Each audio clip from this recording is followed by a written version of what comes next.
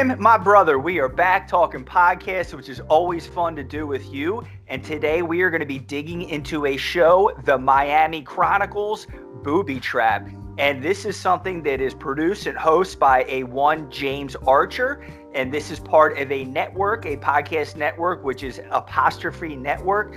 So, Tim, just to kick this off, I don't know that we can call this true crime. It's almost a period piece that talks about childhood, culture, the way of the world in the late 70s through a tragic criminal event. So this isn't your sort of blood, guts, and gore and harrowing, nightmarish ghoul villain type scenario. To put a real quick story behind it, this is a kid in his teenage years who had an older mentor who I think was in their 30s. The guy was like a Boy Scout leader. He was a neighborhood community figure. Part of his job was doing social work, mentoring kids and all this stuff. But also, I think admittedly had a bit of a sketchy side to him. He was sort of the safe and cool house for the kids to go party at and smoke weed at this house all the time. And long story short, to kind of jump to the end, this young kid, Richie, who idolized this older guy, broke into this guy's house to try and pinch off and grab some of his weed from him, and unwittingly set off a booby trap that this guy Chuck had set up, who was a Vietnam vet, because people were breaking into his home, but unbeknownst to him, it was actually his dear young kid from the neighborhood, Richie, who had been breaking into the home. And I hope I did justice, at least kind of jump into the end point real quick. There's a lot to unravel here. But man, what are your thoughts just from a gut level? And then we'll start peeling the onion here.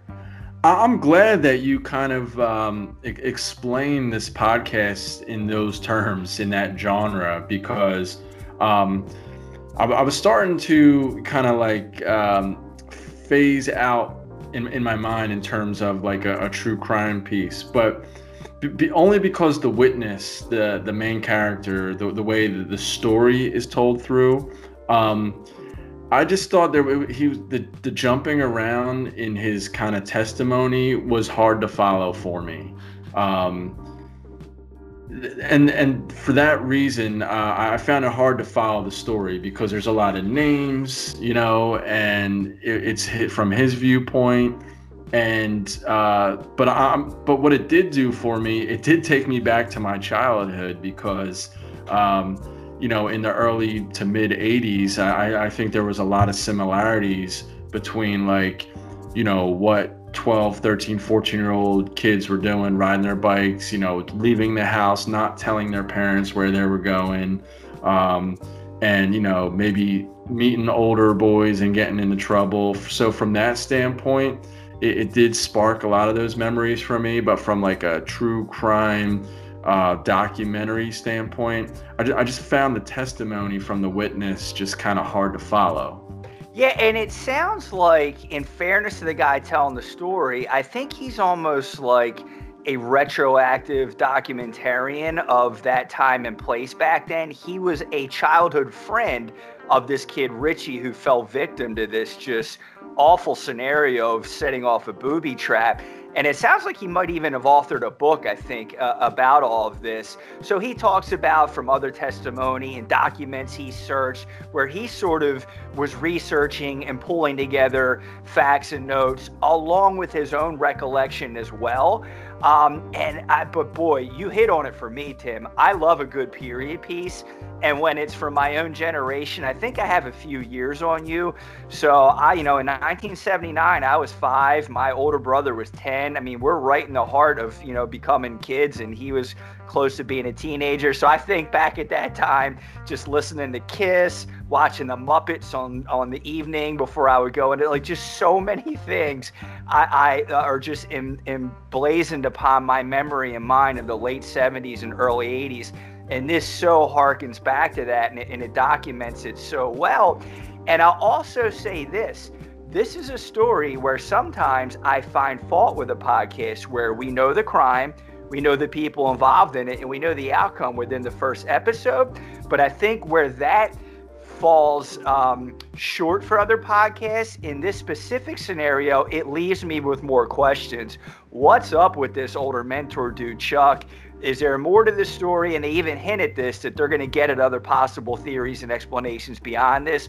What really was going on with the relationship? This guy sounded sketchy as all get out to me.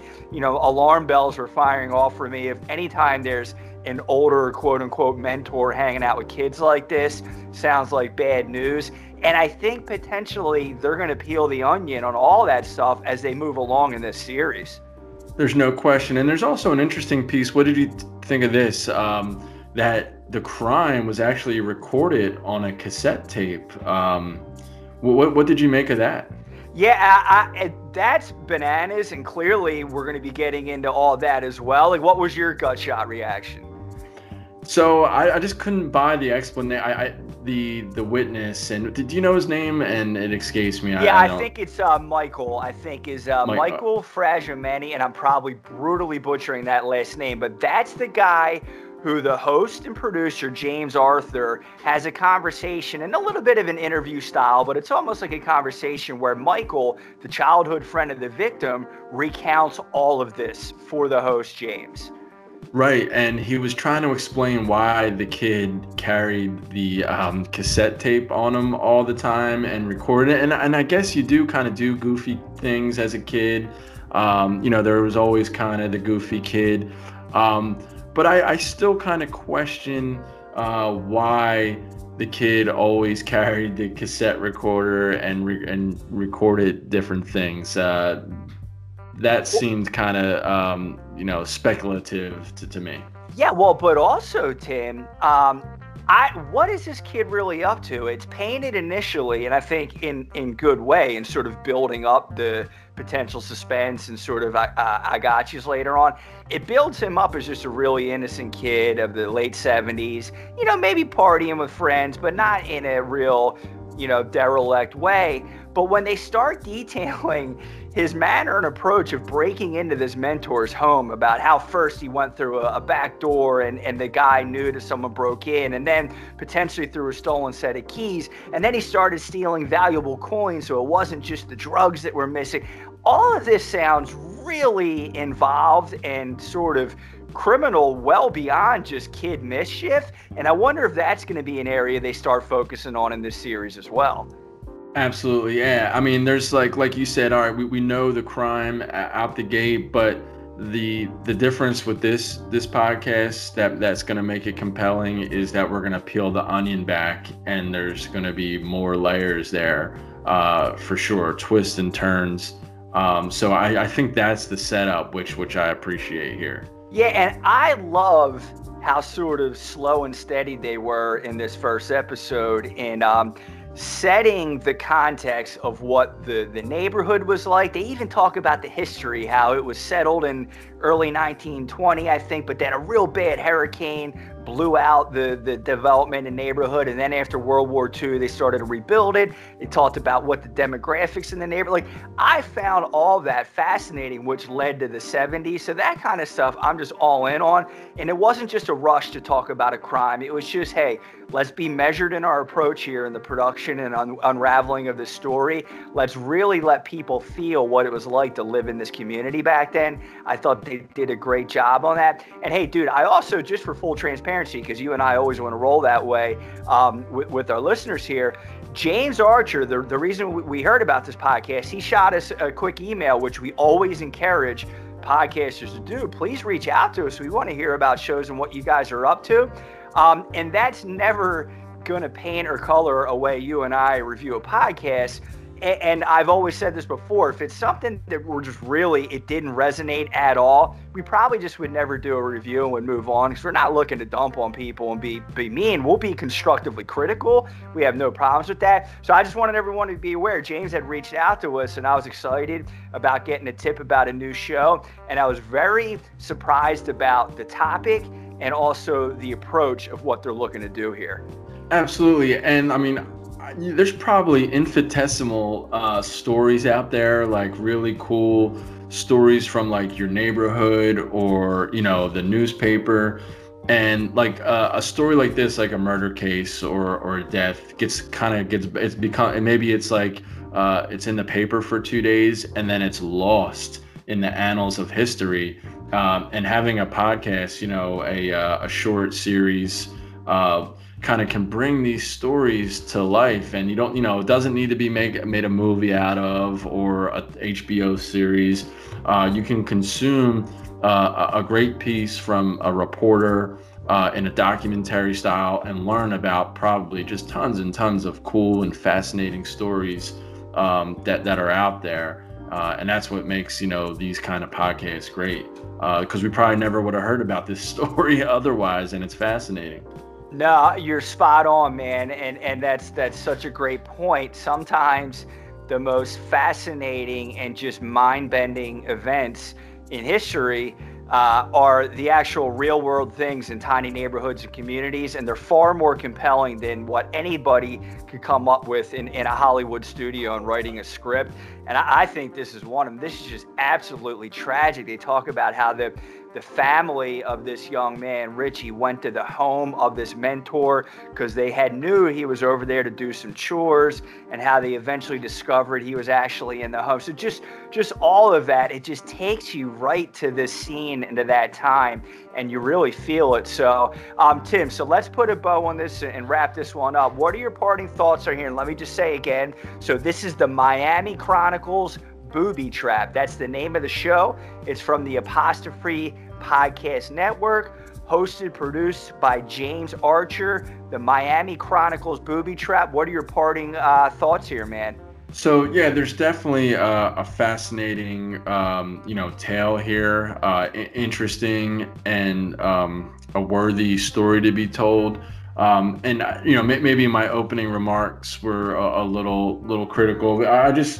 What I wanted, I wish the narrator would have set it up a little bit before they went into Mike's account, and kind of just set it up for me so I could better follow the names and the events. I did get a little bit lost there, but other than that, I'm excited to listen to the subsequent episodes and figure out what's happening here.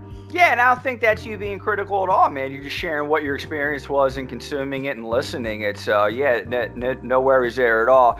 So yeah, again, for people expecting quote unquote true crime, I think have a little bit more of an open mind here, because again, this is really talking about kids, culture, parenting in the late 70s. How it's not that far back into history when you look at a calendar, but it couldn't be further from how we parent and interact with our kids now, and just a different way of life that was 1979 versus right now. So it's all of those things told through the platform of this tragic event. And beyond that, though, talk about a compelling character with this older mentor guy, Chuck. Like, what was this dude up to? And I think equally compelling is what was this young kid, Richie, really up to as well. And was he just truly an innocent kid getting into some harmless mischief? Not so sure, as they began to detail a little bit the methodical way in which he was breaking into this guy's home and the things he was willing to steal and take from someone he looked up to. All of that is fascinating to look into. So I would definitely give this a nod and a suggestion for folks to check out there. And I'll call it out one more time. It's the Miami Chronicles Booby Trap from the Apostrophe Network. And Tim, just any final thoughts at all here as we wrap, man? Yeah, I think you hit on something about Richie, because from some of the other true crime podcasts I listen to, I listen to like an FBI profiler. I think there's certainly something to victimology, right? It's studying the victim, that you put yourself, typically victims aren't, 100% just innocent, just caught, in a crime. It's, it's the lifestyle, it's the situations you put yourself in. There are risk factors, and I think to your point, maybe Richie put himself in a situation where, unfortunately that got him, mixed up with someone that he shouldn't have been with. Well, yeah, I mean, dude, he was committing a criminal act, Right. but not that anyone ever deserves the outcome he got. No one here is saying that. But to your point, a decision he made to commit a criminal act opened himself up to that just ungodly, awful situation.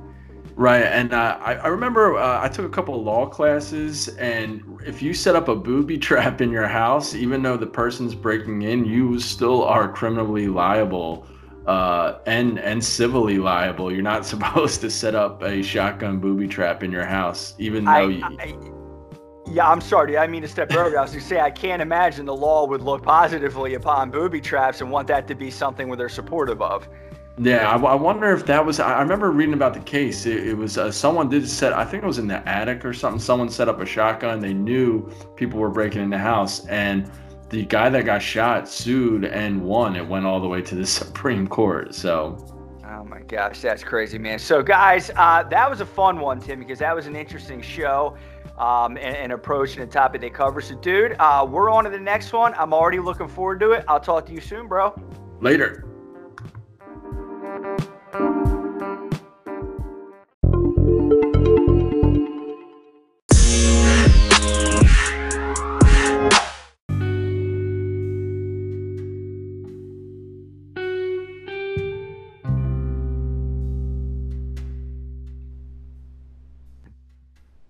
We are a Dude and a Bro podcast show. We are entrenched in podcasts. We want to do for the world of podcasting what Siskel and Ebert did for movies back in the day. So we love doing reviews of our favorite podcasts. We love suggesting new shows to all the fine folks out there in the world. And then Tim and I love debating topics from the latest and greatest episodes of our favorite podcast shows. Hey guys, you would do us a huge favor if you could head over to podchaser.com. Podchaser is your one-stop shop for all things related to podcasts and your favorite podcast shows.